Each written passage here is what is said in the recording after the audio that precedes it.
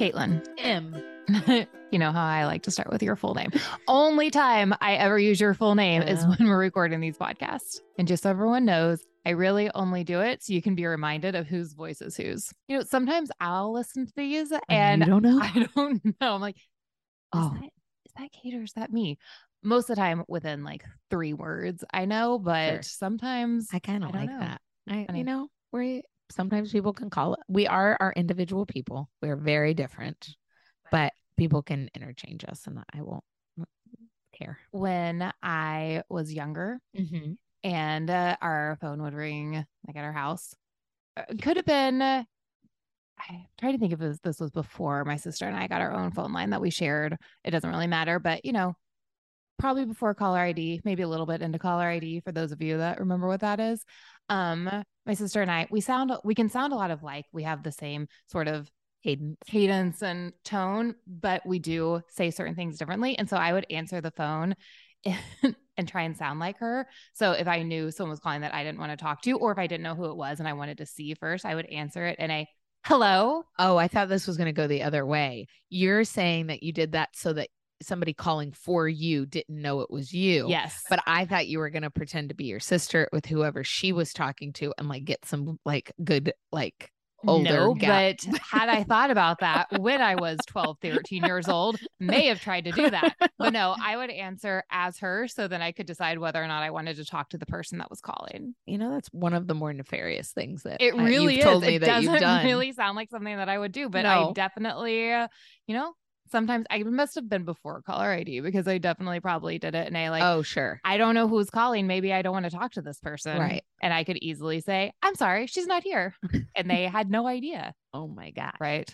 I'm so wild. sneaky. So terrible. I don't think, well, actually you and I do sometimes call as each other. In case somebody was calling that you did want to talk to, because my part of my brain was like, why didn't you just not answer the phone? But somebody may have been calling that you did want to talk to. Exactly. Oh my gosh. Now we're not going to do this. I want to know like all the different people that you would be avoiding, but let's not do it. Because they may be listening. I know, right? I'm sure they are. I'm sure those 3 people growing up that I didn't want to talk to are definitely listening right now. But yeah, you and I guess sometimes you will call and pretend to be me, but it's usually if you're trying to rebundle my internet package. Oh yeah, I did do that. Internet and phone. I did in cable at one point, but no phone now. Or like the bank, or sometimes they need some financial information approved, and like we are the same person, but it's sometimes under somebody else's name. When I'm trying to do stuff with our bank account, they're like, but I need to talk to Caitlin. I'm like, fine. Hold on one second. And then I probably use my Elizabeth voice. That's my sister. Sure. Probably use her voice when I talk just so it sounds a little different. Yep. I used to have a boss that would answer his own phone and pretend to be his own assistant. Oh, I definitely. Well, I think actually he wasn't my boss. He just worked in the neighboring office. Well, I definitely have friends. I feel like you may have done this once or twice. Oh, I definitely where did you this. Call as an assistant to like make reservations somewhere. It's because I learned as an assistant that it is easier to ask for things for other people than for yourself. Yes, that was to get something done. His was like hi, you've reached so-and-so's office. Oh, hold on, please. I'll get him. And then would put it on hold and then would pick it back up and like be himself. And I could hear it all. It was really funny. You guys, people are funny. People are funny. Maybe I'll start emailing people as my assistant.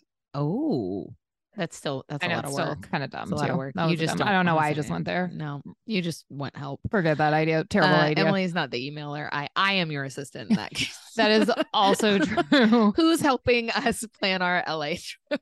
Like who's coordinating my life? What are we releasing today? We're releasing a micro chat, a fireside chat. Ooh. There was a fireplace. There was no fire in it, but there was a fireplace. Probably. I wonder. No, probably not. Whether or not they're dead. I don't think you can start a fire in the Driscoll. That seems very dangerous. But it is a glad fireside chat with 911 Lone Star actor Brian Michael Smith. Woohoo! And my dear friend Alex Schmitter from GLAAD. Schmitter like Twitter. I know. I did. As we were walking to the micro panel, I was like, I should know this. And your dear friend Schmitter. I remember it from virtual. Like you know him better. And I am more like, it's Alex Schmitter like Twitter. Like it just is like, it rings, and that is his full name to me. Alex Schmitter like Twitter from GLAAD.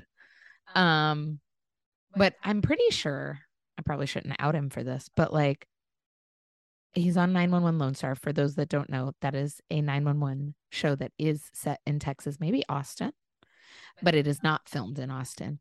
Brian Michael Smith, never been to Texas before until now.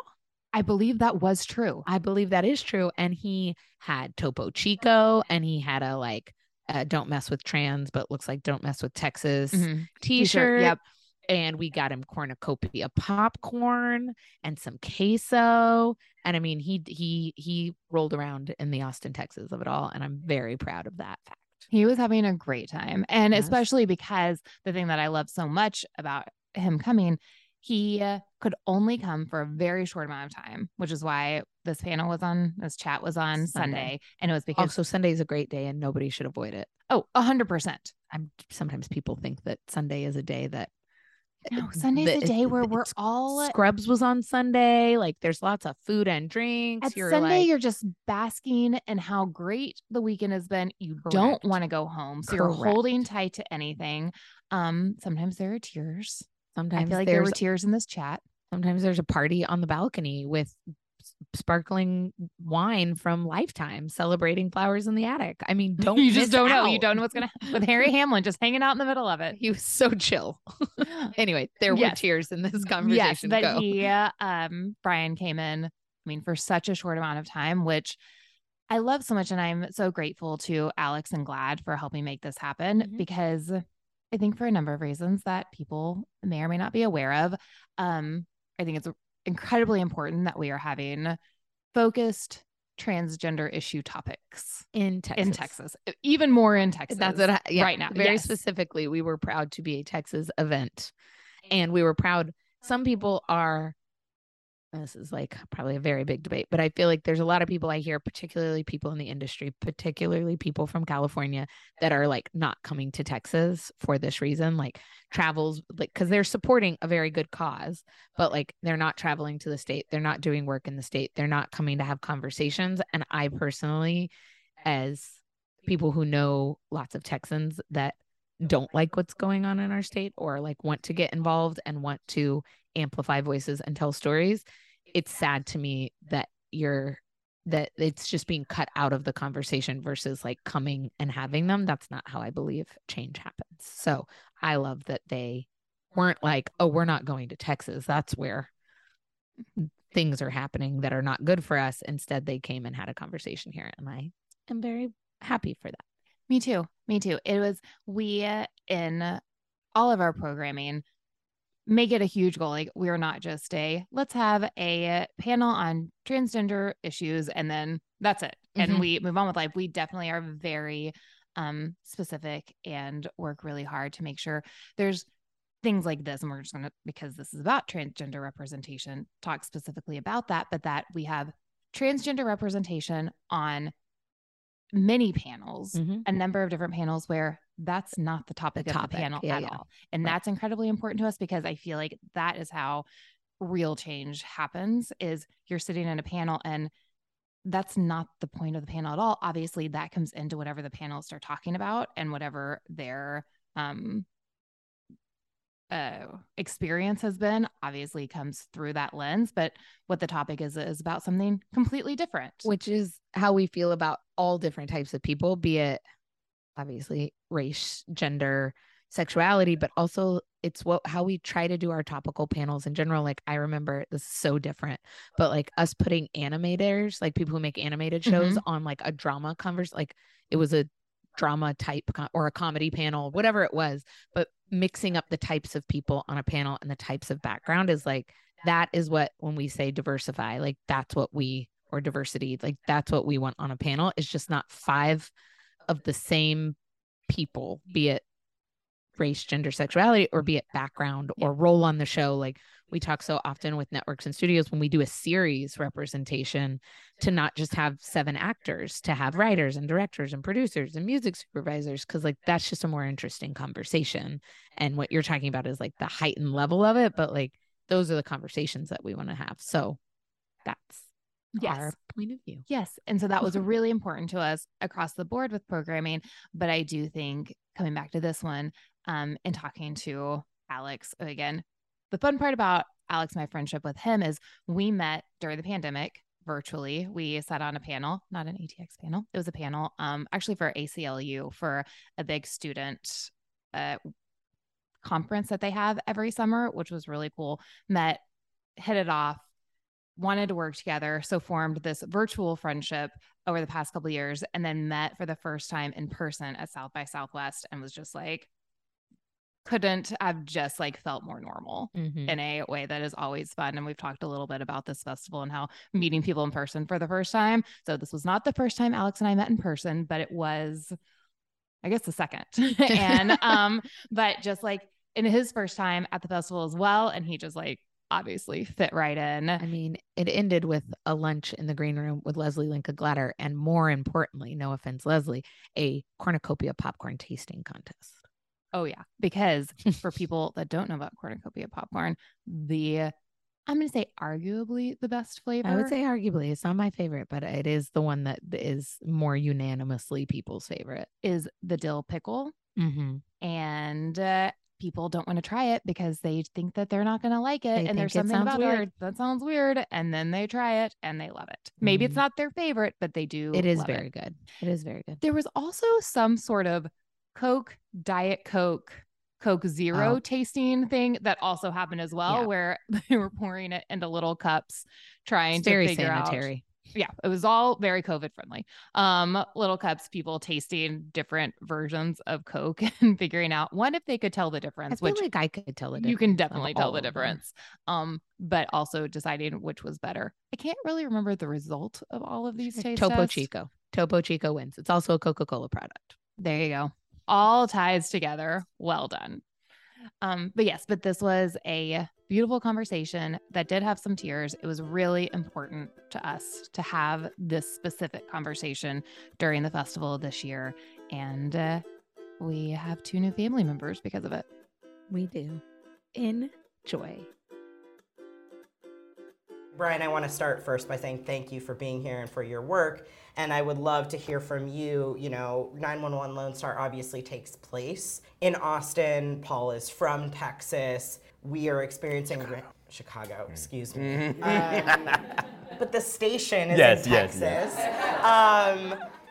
I would love to hear from you what it's like being here and having the show take place in this state, and sort of what's going on. How are you reconciling or really moving through the complicated nature of all this? I think that's an excellent question. First of all, thank you all for having me here. This is I'm just blown away by the size of the festival and just everything that's going here, just how many people are here who love TV. I grew up in front of the TV. I was a latchkey kid, so this is like, it's almost like a homecoming. I'm like, this is amazing. It's TV heaven. So I'm glad to be a part of it. I'm glad that you're kind of fellowshipping with me here. And I've never been to Austin. I've came to Houston a couple years ago in 2008, and it was a whirlwind kind of thing. So I felt like I didn't really get a chance to really sink myself into and get to know it. But I've always been fascinated. I grew up in the '90s, and I became a Cowboys fan because the Lions did Barry Sanders dirty, and I loved what was happening. And I was like, well, listen, get him a line like Emmitt Smith, and we'd have something. So I was just like, I'm just going to kick it with Emmitt Smith and the boys. So I became a Cowboys fan. So I've always had this love for Texas, and I've always wanted to come, and also the spirit of it is you can come, you can make something of yourself, make a name for yourself, and it's very this rugged individualism that kind of defines it. And I feel like that's emblematic of my journey. I had to define myself, and I love people, I love having support, but you kind of have to know when you got to dig in and make it happen. I feel like Texas is all about that, and that's what Texans, kind of embody. So I've always wanted to have some sort of a connection here. So coming into Austin was amazing. I mean, it was late last night, but it was we've been talking about it. We've been working around it. We were supposed to do more in Austin with our production, but Corona said, nah. No, so hopefully as things start to get more manageable, we can actually come and do more here. But we did a little bit, so I feel like I've just been on the fringe of it. So to be here and to feel actually the heart of it has been really, really rewarding and affirming. But it is complicated because of what's going on in the state at large, at least in terms of the legislation. Because I can tell that the people love other people and they want people to live their best lives. I can feel that very much. But then there's just this sense of political football that's happening with the most vulnerable of our population is with trans kids, where they're using it as it's a political issue that's not a political issue. It's just medical care and support and affirmation from your families. Like that's really what we're about, right? And so they're taking it and they're using, this idea of protecting the children from harm, and they're actually creating more harm for trans children in the name of helping. But we know that's not what it's about. It's more about like rallying your base around something, you know what I mean? So I'm glad that I'm here. I can see what the people are really about, and I can hopefully take that and amplify that this is not what people want for children. They want children to have care. They don't want parents to be prosecuted for taking care of their children. They want teachers prosecuted for affirming their students. You know how many young people are committing suicide? There's like an epidemic of child suicide right now because of all the oppression from these people playing political games, And it's like, at the end of the day, there's real people being affected by that. So if I can sort of help put that human face to, or like amplify the voices of the people who have a lot to lose, because if they do something within their community, they'll get antagonized, they have to move away, then I want to do that. So that's kind of why I'm here as well. And that's why I'm, wearing this shirt. It's like, hey, don't mess with these kids, There's enough people here who are willing to stand up for them and to stand up for what's true and to put the truth in your face and just show you that we're just here to give people the love they need to be who they need to be, Speaking for both of us, we were both trans kids. Yes. And I don't know that we would be sitting up here had we not had support in our communities, in our family. And so that's the kind of material conditions we can help change. And I think it's so then important to talk about TV as a medium for accelerating the acceptance we need to see, because we also know that a lot of the misinformation or unfamiliarity with trans kids and trans people is because of a history of misrepresentation in media. So can you talk about what the response has been to Paul and to you in portraying Paul? Because I also want to say, like, you play the first Black trans man regular TV character in history.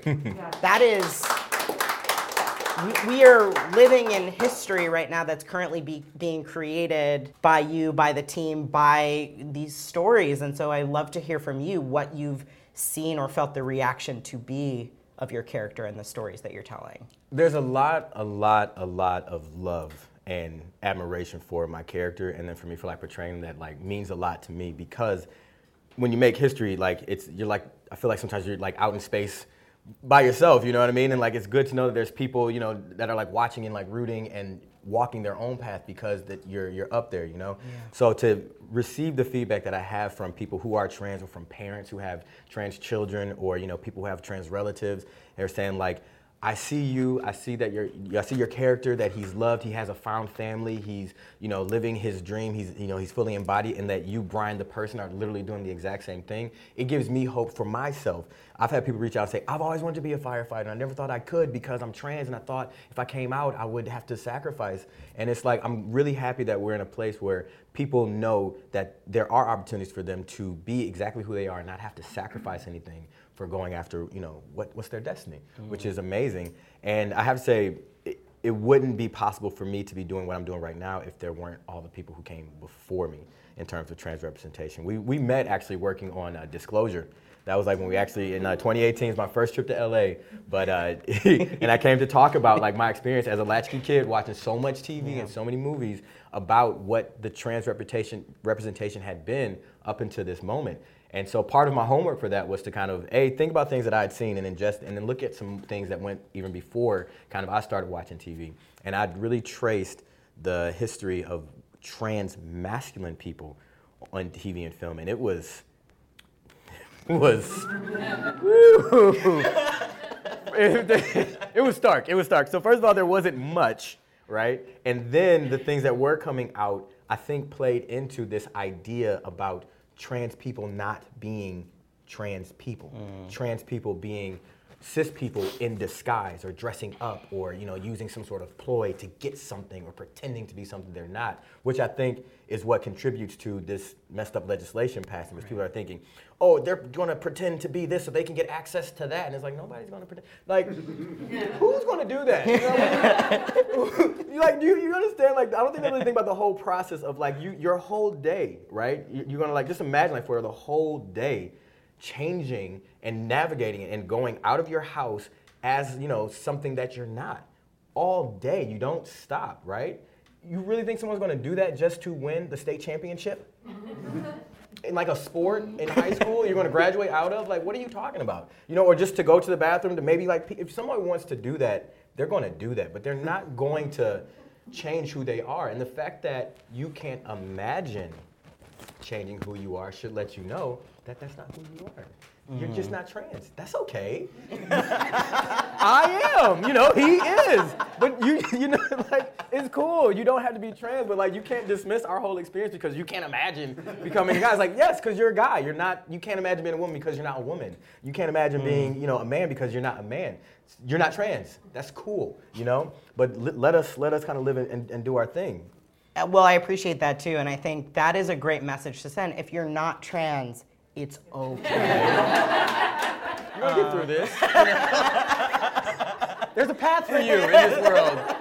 There are communities to find. You will have your supports, okay? People believe in you, I know. Well, but I think you touched on quite a few things that we could go in all sorts of directions, but I'm struck by, you know, you looking at the history of representation and also the fact that 911 Lone Star is so much an ensemble series. And I would love to hear more from you about what you think the significance or impact of that is, because there are quite a few diverse characters within this world. And traditionally, we maybe haven't seen trans characters within communities. So I'd love to hear from you from both that perspective and learning about what it means and what it takes to be a firefighter, because you don't just put on gear and look hot. Like, I imagine there's, there's more to it probably, right? Yeah, I mean, something I really enjoy about this show is, yes, it allows you to kind of get to know this trans character, but also you get to know so much about him outside of that experience. Like, it informs, like, who he is, but it's not all who he is. And then that's not what the show is all about, right? So you get to see like how much more life there is, and then how much we bring to each other when we come from our own unique experience. So like, nobody's trying to be like Paul. Paul's not trying to be like anybody else, but they all work together and they respect you. That's something I really liked about just the concept of why Owen put the firehouse together. And like, you know, people wanted to write it off like, oh, it's super woke and it's this, and it's like, no, it's what the world is. And it's what you need to do to function, because everybody that he brought into the firehouse was overlooked because what made them different was looked at as liabilities, but really it was their greatest assets. So if you put all these differences together in one space, you will see how well they work together and how they heighten each other and how they play off each other. So that was something I thought was really beautiful to see, just on a larger conceptual level. And then just, that's the world we live in. Like, you don't get to pick often who you work with. So it's like, how can we work together without me trying to make you more like me, or without you trying to make me more like you? It can work, and it can be beautiful, and it can, you know, create a more powerful, impactful, and effective, you know, job. And I think, you know, being a firefighter, you need a team, and you need to be able to trust the person next to you, and you need to know that they have your back no matter what. And so I really like that it's a family, and it's a found family. So here's like another example of family structure. And family doesn't have to mean like who you're related to by blood.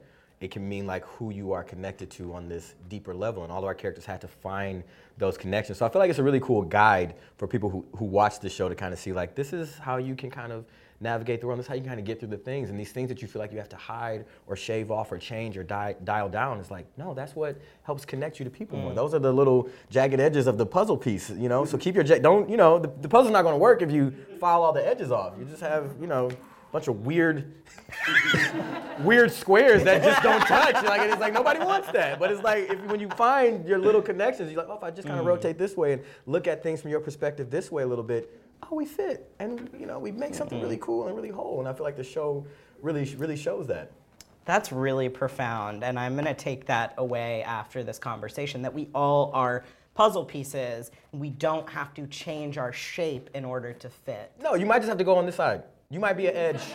You might be an edge. Definitely an edge, for sure. Or you might be a centerpiece, and everybody, just take a little bit of everything, We don't know, but you just gotta move around, and then you just kind of find your place, but don't change your shape, Well, and I think, again, I have no idea where we are in time, so someone's gonna have to give me signals, but I wanted to talk a little bit more about not changing your shape, because many people don't know that how you came into acting in this way that people now really know you for. You were working at community centers, you were mentoring youth, and so I would love to hear from you, in not compromising or changing your shape, how have you navigated your identity as an advocate and an actor, and how do those interrelate? Because I also know you're board members of different LGBTQ organizations, so would love to hear from you how you balance being an actor and the other identities that you also hold. Well, I think it was just, I do a lot of self-reflection. I found especially when I was in New York and just broke and I didn't have no money to go anywhere. It's I'm spending a lot of time with myself. So there would just be a lot of self-reflection, and I really started to ask okay, I went through a lot of stuff, and I learned a lot from the stuff that I went through. So I'm why did I go through all this stuff? And I felt well, the talents that I have are in storytelling and, performance. So it's all right, okay, I went through some stuff. These are the tools you gave me, so I want to figure out, how I shape that. And I want to perform, but I have all this stuff on me telling me why I shouldn't perform and why, people aren't going to see you this way. And, so I, even though I've always acted, I've always wanted to act, there was this period of time, especially while I was transitioning and just getting to be myself in my own body, where I was I don't know if I could ever act, because maybe if I act and they find out about my identity, I'm never going to get cast, or, I just had all these fears that were, justifiable, but they kept me from really doing it. So I did a lot of acting adjacent work where I was I'll teach some acting to the kids and get into their little movies, and it's for the kids, why is the teacher in all the movies? So I was I'm doing this acting adjacent stuff that kind of fed my mission as well, which was I want to get people to think. I want to share what I learned from the things that I've gone through. So either I can produce these things or I can teach kids how to use their own voice. So I was doing that. Then I got to the LGBT Center, and I'm it means a lot to just be physically visible as a trans man living my life for these people. So that's something I'm going to do. But I realized not everybody can make it to the center in New York. So there's all these kids who aren't having access to this, and I want to reach more kids, I want to reach more people, because I knew what it meant for me to have somebody like that. And I'm an actor, so it's I can't be sitting here telling these kids, don't let anybody bump you off your path, and it's I'm clearly bumped off my path. I have to get back on it, so what better way to do that than to really try? So I'm I'm going to do it, and I'm going to focus on being the best actor that I can be, because I want to reach where I want to reach. So I went back to school, and I did acting training. I just was really locked in on learning the business, learning the acting, and really going for it in a way that I hadn't really committed for. And so once I felt like I was acting, I knew the business, I got the agent, I did some commercials, I'm kind of, making my way and, working up the ladder. Then it's okay, I'm an artist. What can I bring to this movie or to this commercial that nobody else can bring? What's the perspective? What's the interpretation? What's the experience that I can color it with? And now I feel fully embodied. I did my therapy. I feel supported. I've processed a lot. I'm ready to explore this aspect of my personality and my experience, my identity in my work as an artist. And then what do I want to say when I get there? So once I was in that space and I was focused as an actor, then it was that's what I'm going to prioritize. I want to act, but I also want to be the representation I didn't see. I want to be what Laverne Cox is to me right now, where she's a black trans woman and she's playing a really fleshed out, authentic trans woman on Orange is the New Black. And that's where I want to go. That's what I want to talk about. So I locked in on that. And then from 2016 to 2017, I was able to do it. I was able to, I worked on Queen Sugar. I got to play a trans male character there, and it was this really beautiful, again, a really fleshed out person. Just I think 2 scenes it was, but it was just there was so much in it that I hadn't seen before, that no one had really seen before, that I felt it lined up with everything. So I'm in the work and I'm doing it, and I'm talking about it within the work, but now it's not everybody watches this show. So I have to take my advocacy further, and now people are coming to my Instagram. I actually have a platform.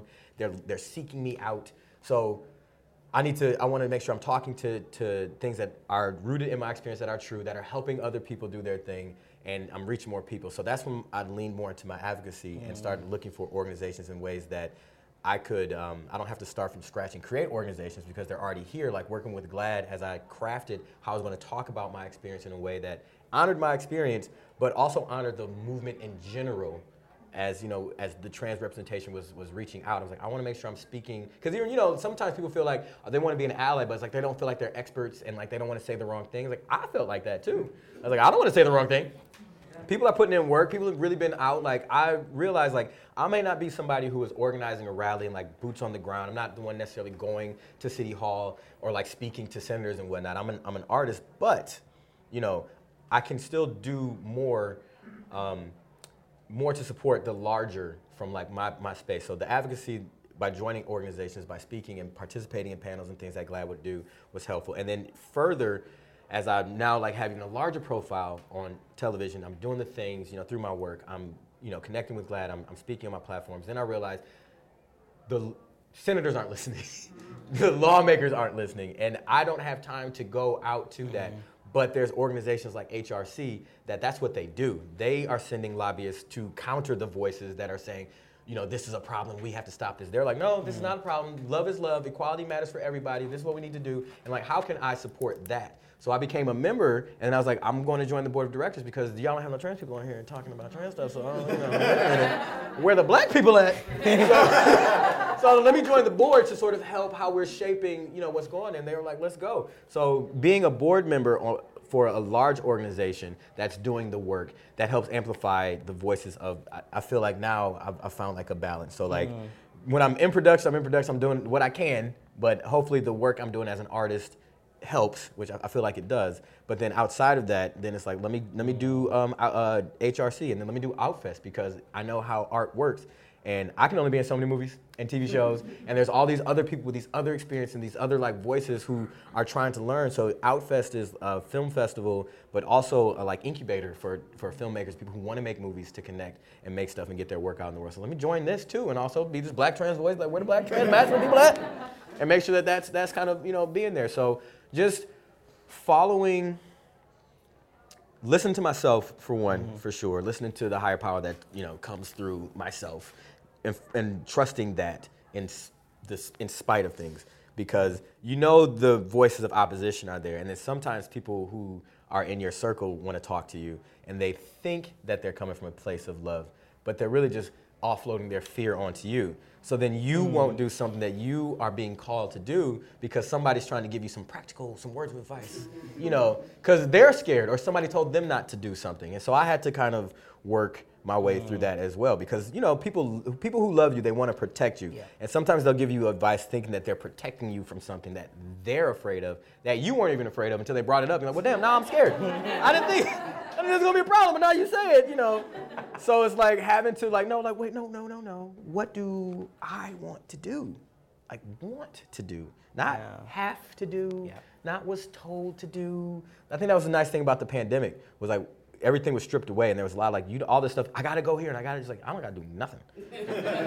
And now I'm sitting here, and it's just like, wait, well, what do I like? What do I want? What do I want to create? What do I want to see? And like not knowing and being okay with not knowing, not having an immediate answer, because at first that was scary. I was like, what do I want to do? And I was like, I don't know. I should know. And it's like, I don't. And then being like, that's okay. I can find out. And I can go back to what I was doing when I was a kid, where I was just listening to that little voice. Yeah. That impulse you would get where it's just like, I want to go outside, and you just get up and go outside. Like, we don't do that anymore. It's like, you want to go outside? It's like, I got to sit here. I got to compute. This Instagram post is like, no, like remember that impulse, that voice, because it's going to take you where you want to go, and it's going to clear the path for you, because there was all this stuff that I thought I wasn't going to be able to do because what I told I wasn't going to be able to do. And then as soon as I started going, I do want to act. I do want to be on TV. I do want to be a series regular. It started to happen. Look at me in this room, I mean, And that doesn't just happen though by accident or coincidence. It's an alignment of where you want to go and what your purpose is. And I have never seen anyone work as hard as this man either. Like it's not just, alignment of the universe. It's also extremely hard work. But it's easy to work hard when you're so specific and clear. Because when I tell you my goals, at first it was just like, I want to act. And then it was like, okay, you can act. I can act right now. I won't get paid for it. I won't, it's like, I want to act, I want to get paid for it. I want to act and I want to be on TV. Wait, are you trying to tell the Oprah story right now? I mean, I could. Honestly, I could at least. I think you probably should. Because honestly, it took some years, but like I'm on this thing. And I'm like, first I'm just like, I just want to act. I don't care. I want to act. And it's like, no, I want to get paid. I want to act. I want to get paid for. Then it's like, I got more specific. And then I started to write it down, which was like super helpful. Write it down. It's like, I want to act. No, I want to act. I want to get paid. I want to act. I want to get paid this much money so I can cover these bills so I don't have to do this. I want to act so I can get married because my wife is like, what you doing? I want to, and it's like, no, I want to be on TV. I want to be, because I want to reach more people. I want to play these kinds of characters. I want to be in this kind of show. I want to work with this person. And like, by the time I got to 2017, like I wrote my goal down. It was like so specific. It was like, I want to play a trans male character on a TV show that brings me to LA, that I'm surrounded in an ensemble show, so I'm surrounded by stars, but I can hold my own because I'm confident in my ability, but I'm learning, and it increases my footprint. Like that was the goal at that point. Like literally, I have a picture of it, it's on my phone. That's what I wrote, right? So I did that, and I ended up getting to LA. I'm in LA. Me and Alex, we reconnected. I'm like, I want to move here. I know I want to be here. I don't know that much about it. I can't get my wife to move across the country if she don't know anything about it. So let me spend 3 months, just 3 months here in LA, and then I'll go back with the information. So I ended up booking the L Word. So 3 months is like, well, actually, you're gonna be here for 6 months. Like, yeah. So I'm here, I'm working, and I feel good. I'm telling Alex, I'm celebrating, but also I like what I'm doing in the L Word, but it's not the thing. It's not the specific thing, because it's a recurring role, and it's a character he's very different. I like him, but he's not the. I like cop shows and I like procedurals and I want to do something physical and I love 911 and I want to do something like that. And Alex he literally asked me, like, what do you want? And I'm like speaking it, like, I want this, I want action, I want this, still want to play trans guy, but I want to this, that, and the third. And as I'm talking, my phone goes off and it's like, audition for 911 Lone Star spinoff. I'm like, black trans firefighter? Oh, yeah! Champagne. So we're like in this event, so I'm like, I gotta chill out. But I'm like, hey, let's go get some food. They got more drinks and stuff. We're upstairs. always going first for the food. That's where you can find us. I got off the plane, I went straight to Wendy's. Like, that's just how I go. So like, let's go, let's get some food. Before everybody else who finishes the screen gets the food, let's go upstairs, let's do it, right? So I'm like, this is great. And it's like, I was so excited, like, this day couldn't get any better. And it's like, they're like, now to introduce the writer, Oprah Winfrey. Like, Oprah's here? So I'm like, this is the best. Alex, what a great day. And so we watched the screen, it was great. Let's go upstairs, let's get the food. So we go upstairs before anybody else gets up there, all like, pile on, we're upstairs. There's nobody up there. And it's like all the people with the hors d'oeuvres. I'm like, yes. So I find the lady with like the sliders, and I'm like, yeah. I'm like, girl, what's on these sliders? She was like, they're cheeseburger sliders. Like, yes, I know what's on the sliders, because I don't like pickles or mustard. I don't like it. So she's like cheeseburger. I'm like, okay, ma'am. So she gives me the slider, and I bite into it, and I'm like, pickles, mustard all over it. So I'm like looking for a napkin to spit it out, and I make eye contact with Oprah, just free range Oprah. Oprah in the wild. In the wild, truly, no entourage, there was no Gail, no. I'm like, oh no, and like she saw me seeing her, and I'm like. So I can't, I just got swallowed. Oprah, hi. You don't know me, but I know who you are. Excuse me? What? And if he wasn't there, y'all, I swear to God, he was there, he heard it. I said, excuse me, what? And she was like, yeah, Queen, I love Twan, was one of my favorite. And she was like, she talked about like this episode, like the episode where he, had the conversation, was so good. I'm like, oh, thank you, Oprah. You want a slider? She was like, are they good? I was like, uh-huh. And I was like, bitch, come on, back away with these sliders. Redeem yourself. She came back, Oprah ate the sliders, we ate the sliders, we had a little chit chat, we had the same birthday. I'm like, I was wanting to meet you. I'm like hanging out, I'm politicking with Oprah, Alex there. Alex, take a picture, hurry up, God, oh my God. So he takes a picture. There's a photo with the sliders. I mean, This is a true story. She ate it, she enjoyed it, or at least she was nice enough to say she enjoyed it. She did like the pickles, so that was cool. And then like she left, and like we were like, trying to be cool. Okay, over there, yeah, have a good one, we'll see you, yeah.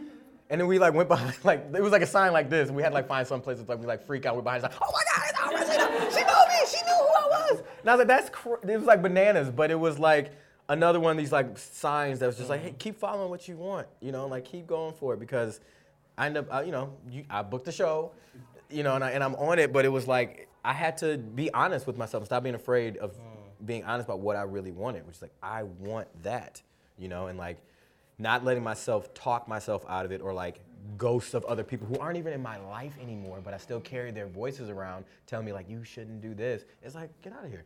I want to do it. You know what, and not to make everything about trans things, but there is something here. When you know yourself, when you really listen to the voice inside, you will lead yourself on the most authentic and purposeful path. And I tell you, I wouldn't listen to myself as much as I do now if it wasn't for my trans experience, because I got to a point, I remember it was like 2004, and I just felt so isolated, and I realized like I'm the only one who knows what I'm going through. Like my mom doesn't know. I've tried to. Everybody has their own investment in who they want me to be.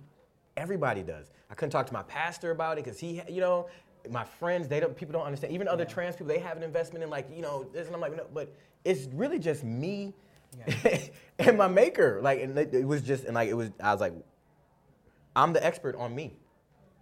I'm the expert on me. I have to tell other people, and there's nothing else, whether you believe me or not, it's like, I just know. So that moves me through everything. It's like, no, I know I can do this. You might not think I can. You might not understand this. You may want me to be this way, and you may love me, which is a hard thing to do. You love me and you're in my way because you don't know. But then what ends up happening is when you follow what you know, and then people see, they go, oh my God, I'm so glad you did this. Like, me too. I'm glad I did.